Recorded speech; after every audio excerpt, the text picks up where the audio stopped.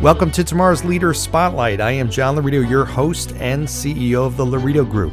It is our mission to help leaders tap into the unique skills that help them transform their own life, the organizations they lead, and the people that they influence. Everyone is a leader, and leadership is learnable. If you'd like to learn ways to take your leadership to the next level, stick around at the end of the episode. I'll give you some easy steps to take. Or if you'd like to be a guest on tomorrow's Leader Spotlight, I'll share with you how you can apply. All right, let's get things going. All right, welcome to today's episode of Tomorrow's Leader, where we dive deep on all things leader related to leading yourself and leading others. I'm John Laredo, your host, with a great guest today.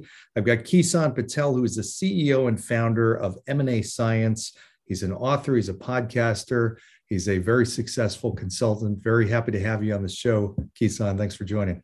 My pleasure, John. Thanks for having me.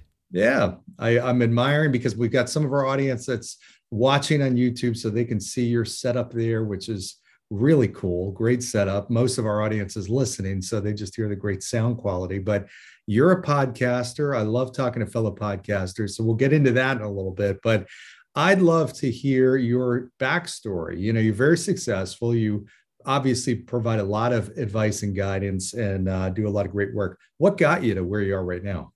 Boy, it's a long trials and tribulations is what it did. But a little unique. I started undergrad like most folks, but actually failed at undergrad. Academic deficiencies, had a real short attention span, struggled with it. Found my way working for minimum wage in the south side of Chicago for an uncle of mine. And that's where I learned to actually develop work ethics.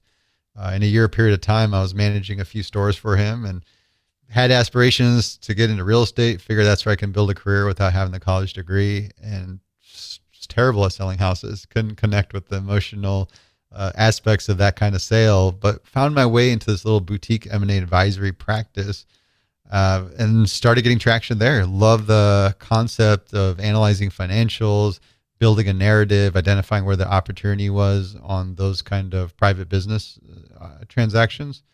And ended up a year later starting my own consultancy practice to help various buyers and sellers of private companies, which grew over a period of a decade to working with larger companies, some larger hospitality brands and small financial institutions.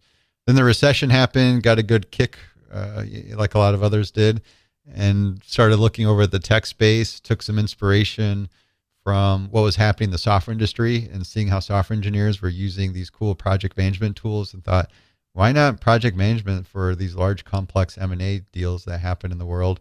And started a company called Deal Room in 2012, struggled like hell for about 5 years. And I was very fortunate. A friend of my marketing was like, hey man, you should do a podcast. And I was like, what the hell's a podcast? And long story short, that really helped create a lot of tailwind for our business. Essentially evolved into a media business within our company that today we create a lot of educational resources, blogs, ebooks. We published our second book, working on a third one, and ended up starting an online school for M&A, which we operate the M&A Science Academy today.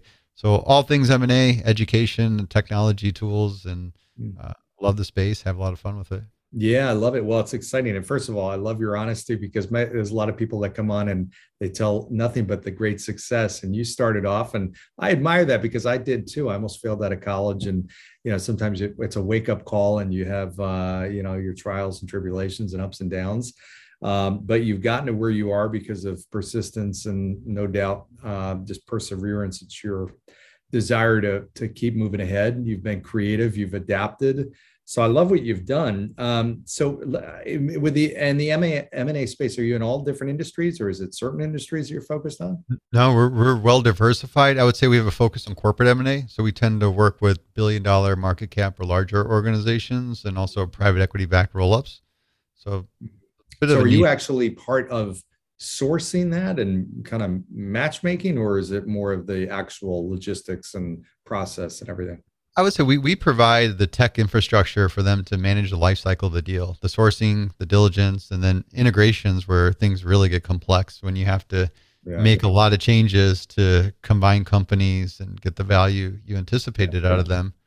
And then we also provide a lot of educational tools and templates, frameworks to optimize the process and get people aligned on what they need to get done. So let me ask you a question because there's so many things I want to ask you about. I know we've got some limited time here, but a big thing I see leaders struggle with in companies, and especially when it comes to mergers and acquisitions, where you have just these culture clashes. You have different groups getting together that just somehow can't integrate very well, or they don't, or they choose not to, or whatnot. And I've seen the debacle that creates in many cases.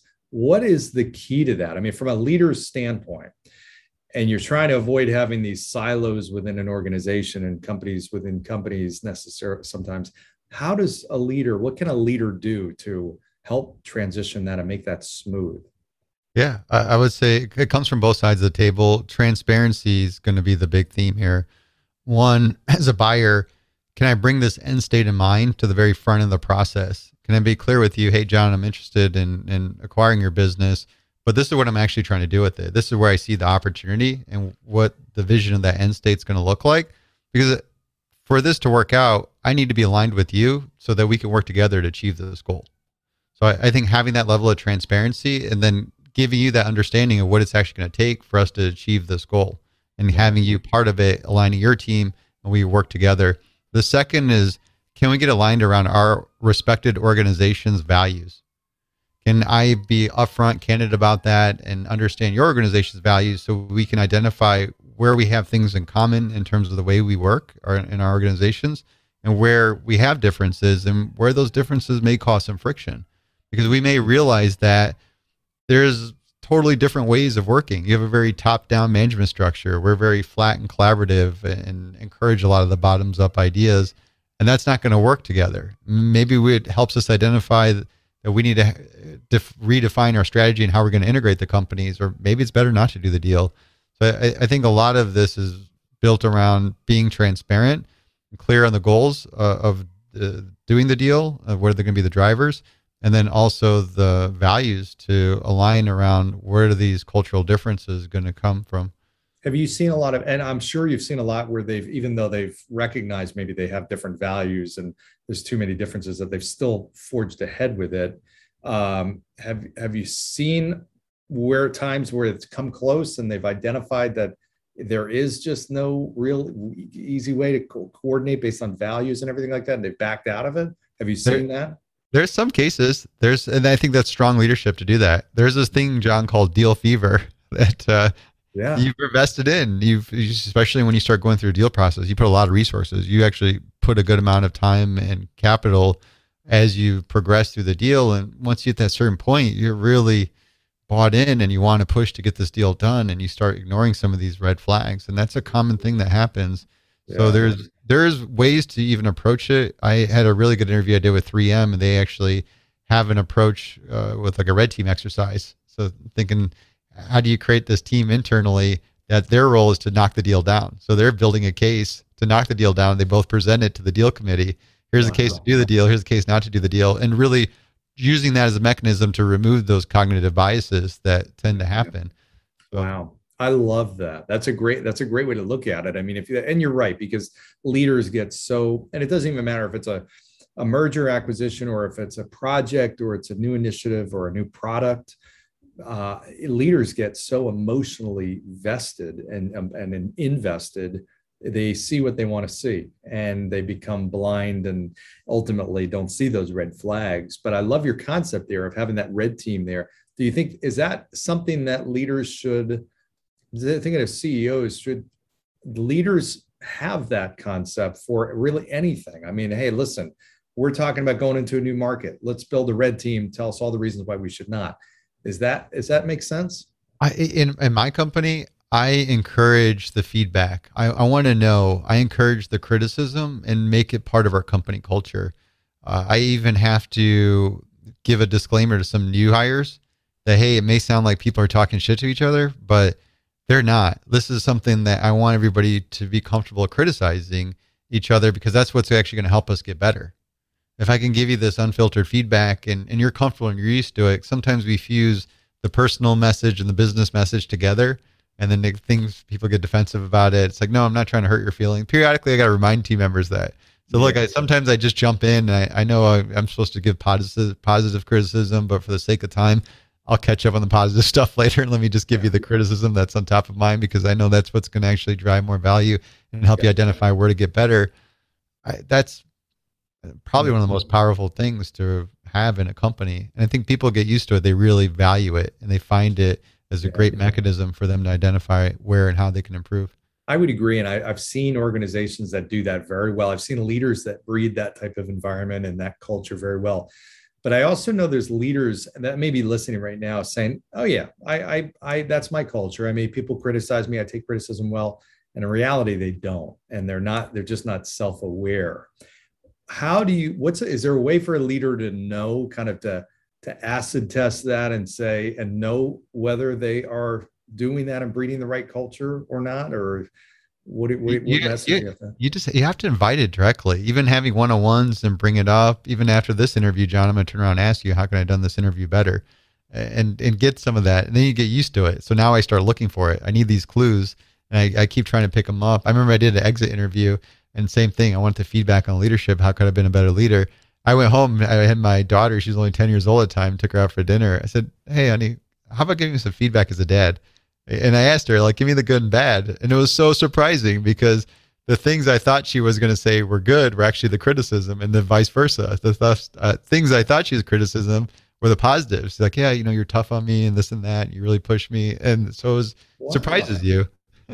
That's impressive, man. You got me now. I'm going to do that. I love that. We don't ask for feedback enough. And even, yeah, as a parent, I mean, you can ask feedback on really anything, even friends. How am I as a friend, or how well do I listen? We don't do that enough.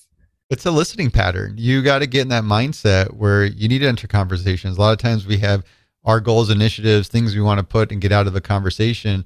You really need to put that aside and listen to the other person, understand what their initiatives are, what their goals are, figure out how you can align yourself around them and how helping them achieve their goals. That'll help you progress so much further. I think too, just that mindset's so important, because a lot of times we get so distracted. And even when I mentioned failing out of school, I struggle with this ADD. Things are always on my mind. Yeah. Can you get yourself in that mindset? I call it be dumb, where you just assume what you know is wrong, or you know nothing, and just get into that mindset where you can be actively listening. Even if Yeah. things pop up, take a quick note, get back to it later, and really, really listen and add the layers of the conversation, get some depth, ask why, get in the person's head, understand where they're coming from, how they feel, why they feel that way. Yeah, it's interesting. We all have our blind spots, and we don't necessarily know what we're doing well or not, or we think we know what we're doing well or not. But I just think about the other side. There's so many times I might be working with somebody and I'm saying to myself, wow, this person is really good at this. Or, hey, if this person did something different, and it's up in my mind, and I should know better. I should offer that feedback, but as humans we don't always. So I think as leaders we got to recognize that there's a lot of stuff going on in the brains of the people that we're surrounding ourselves with that we're not pulling out. And it might be feedback, but it also might be ideas. It might be things that can really contribute to the well-being of the organization, strategic ideas and decisions that we're not necessarily tapping into because leaders aren't asking the right questions. Do you feel that is the case sometimes, that leaders just struggle to really, they're telling too much and not asking enough? I agree. I think it's how you stage your communication framework in your organization, where objectively you want to be transparent, but you want to let your team know that that's what you're trying to achieve. I want to create a communication framework where everyone is really comfortable sharing their ideas and also pointing out to problems, because as a growing organization, cracks are starting to appear and we want to make sure they don't blow us through the floor. So let's identify it. And I think it's really important. I got great stories of just the most junior software engineer put his hand up with an idea and it turned out to be one of the biggest features in our product. And if we didn't have that framework of communication where it made them comfortable to speak up and share their ideas, and plus that lends to a good workplace. I look at it as those three key elements: having the communication platform, everybody has a voice that's heard and they feel their voice is being heard. The second is acknowledging achievements across the company. Engineers have big achievements and making sure it's acknowledged, and even with the sales winning big logos. And then also creating an environment where you feel you work amongst friends. So even that time together, just to hang out, have whatever it is, social stuff, It's funny, it's different culture to culture. America, we like to drink. Others, they go hike in mountains and things like that. Yeah. But either way, you're just taking time away, learning about each other, family, feel you have that relationship, makes it real comfortable to get work with your team, get the help when you need it. Yeah. I think those things are just being upfront. Hey, this is what we're trying to achieve, and this is what I feel is an ideal workplace, and Yeah. what can we do to make sure that's happening? That's great. I know you do. You mentioned you do some work with teaching kids leadership. I love that because wow, what a great time to start in somebody's life as a kid. Why wait till you're an adult to learn how to lead? Tell us a little bit about that. I started with my daughter. I think as she was 7 years old, I read Ray Dalio's Principles to her, which was above her reading level, but it led to some good conversations about empathy, how the brain works, open-minded versus closed-minded. And then I started detailing my principles. I'm about discipline, learning pattern, empathy. And I'm like, honey, dad doesn't know all this stuff. Why don't we make a point to go interview other people and see what they have to say, learn from them? And I had asked a buddy to do a favor, the CEO of Morningstar here in Chicago. So we did this pilot interview when my daughter led the whole interview and interviewed him about leadership. And it was such a fun thing. We got such great feedback around it. Just, I had a friend call me right afterwards. It's like, hey man, I think you're onto something. We need to have these little girls break down these corporate titans and get the truth out of them. But we ended up turning it into a series. So my passion project is this newer podcast called Boss Move, where essentially it's about interviewing influencers, taking their top 3 principles for leadership or success and workshopping it, turning it into some practical how-tos for a younger audience to understand. Because a lot of times I see the influencers talk about vulnerability, empathy, but what does that mean to somebody that's in high school or even junior high? And can we turn it down to some practical how-tos? And I feel like that's what's lacking right now in the education system. They don't learn a lot of these kind of life lessons. Yeah, that's such a good point. They know the concept, they learn a concept or the principle, but you're right. What does that actually look like and mean? And what are examples? And that's such a good point, and that's missing in how we teach people. I'll give you an example of with my household with the kids. I have a rule that they can't use the word thank you or sorry alone. They're very transactional words that essentially are meaningless. So they need to attach meaning to it. So if they say thank you or sorry, it's the for what or why. It's the thank you for, being so fast, or thank you for the conversation. Thank you for bagging my groceries, whatever it is. Thank you for the great service and recommendations. Sorry, I've lost your umbrella. Really defining, but it teaches them the why. A lot of times we forget about that. We start having these dialogues and we ask for something, but we don't add in the why to put in the level of detail that gets people to understand things. So just creating that as a behavior pattern, it goes a long ways, because now they build a case for things. When they ask for something, they're putting the rationale to it. Right. And that's the with them. What's in it for me? Oftentimes we tell somebody as a leader, ask somebody to do something, but they're not understanding how that's connecting with the big mission or overall vision, or connecting the dots, so to speak, or how that benefits them. So People don't want to do anything unless there's a good reason why. So it's, why don't we teach these kids that a little sooner than later?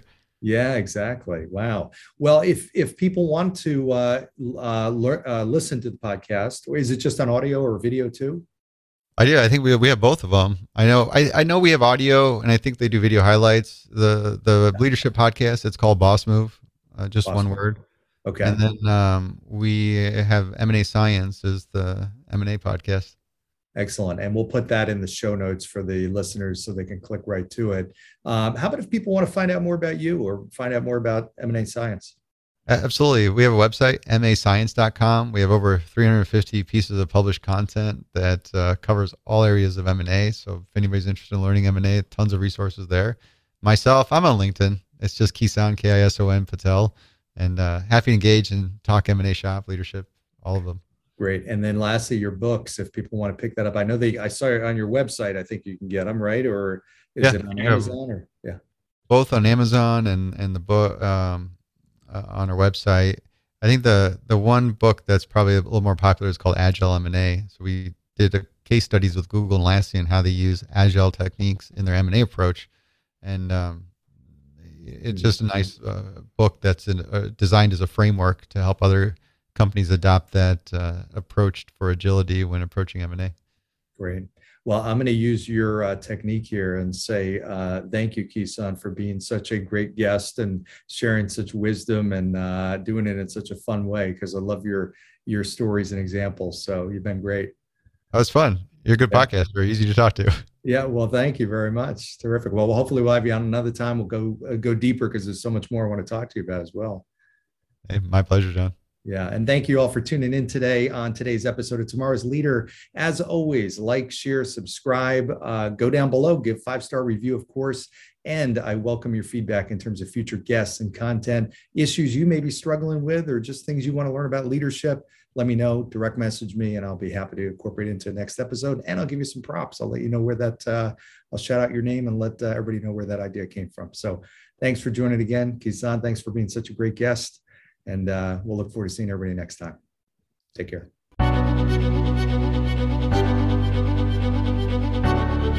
John Laurito here. Thank you so much for listening to Tomorrow's Leader Spotlight. If you are a successful leader or business owner who would like to be on this program, please visit our website, johnlaurito.com.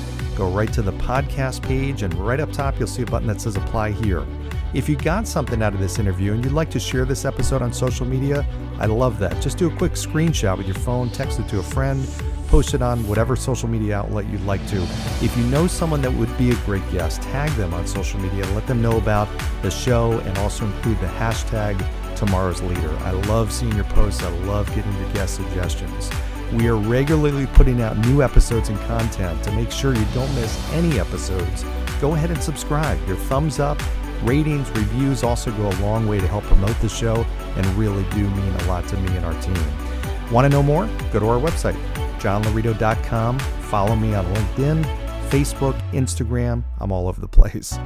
Thanks for listening, and we'll see you next time. Thanks.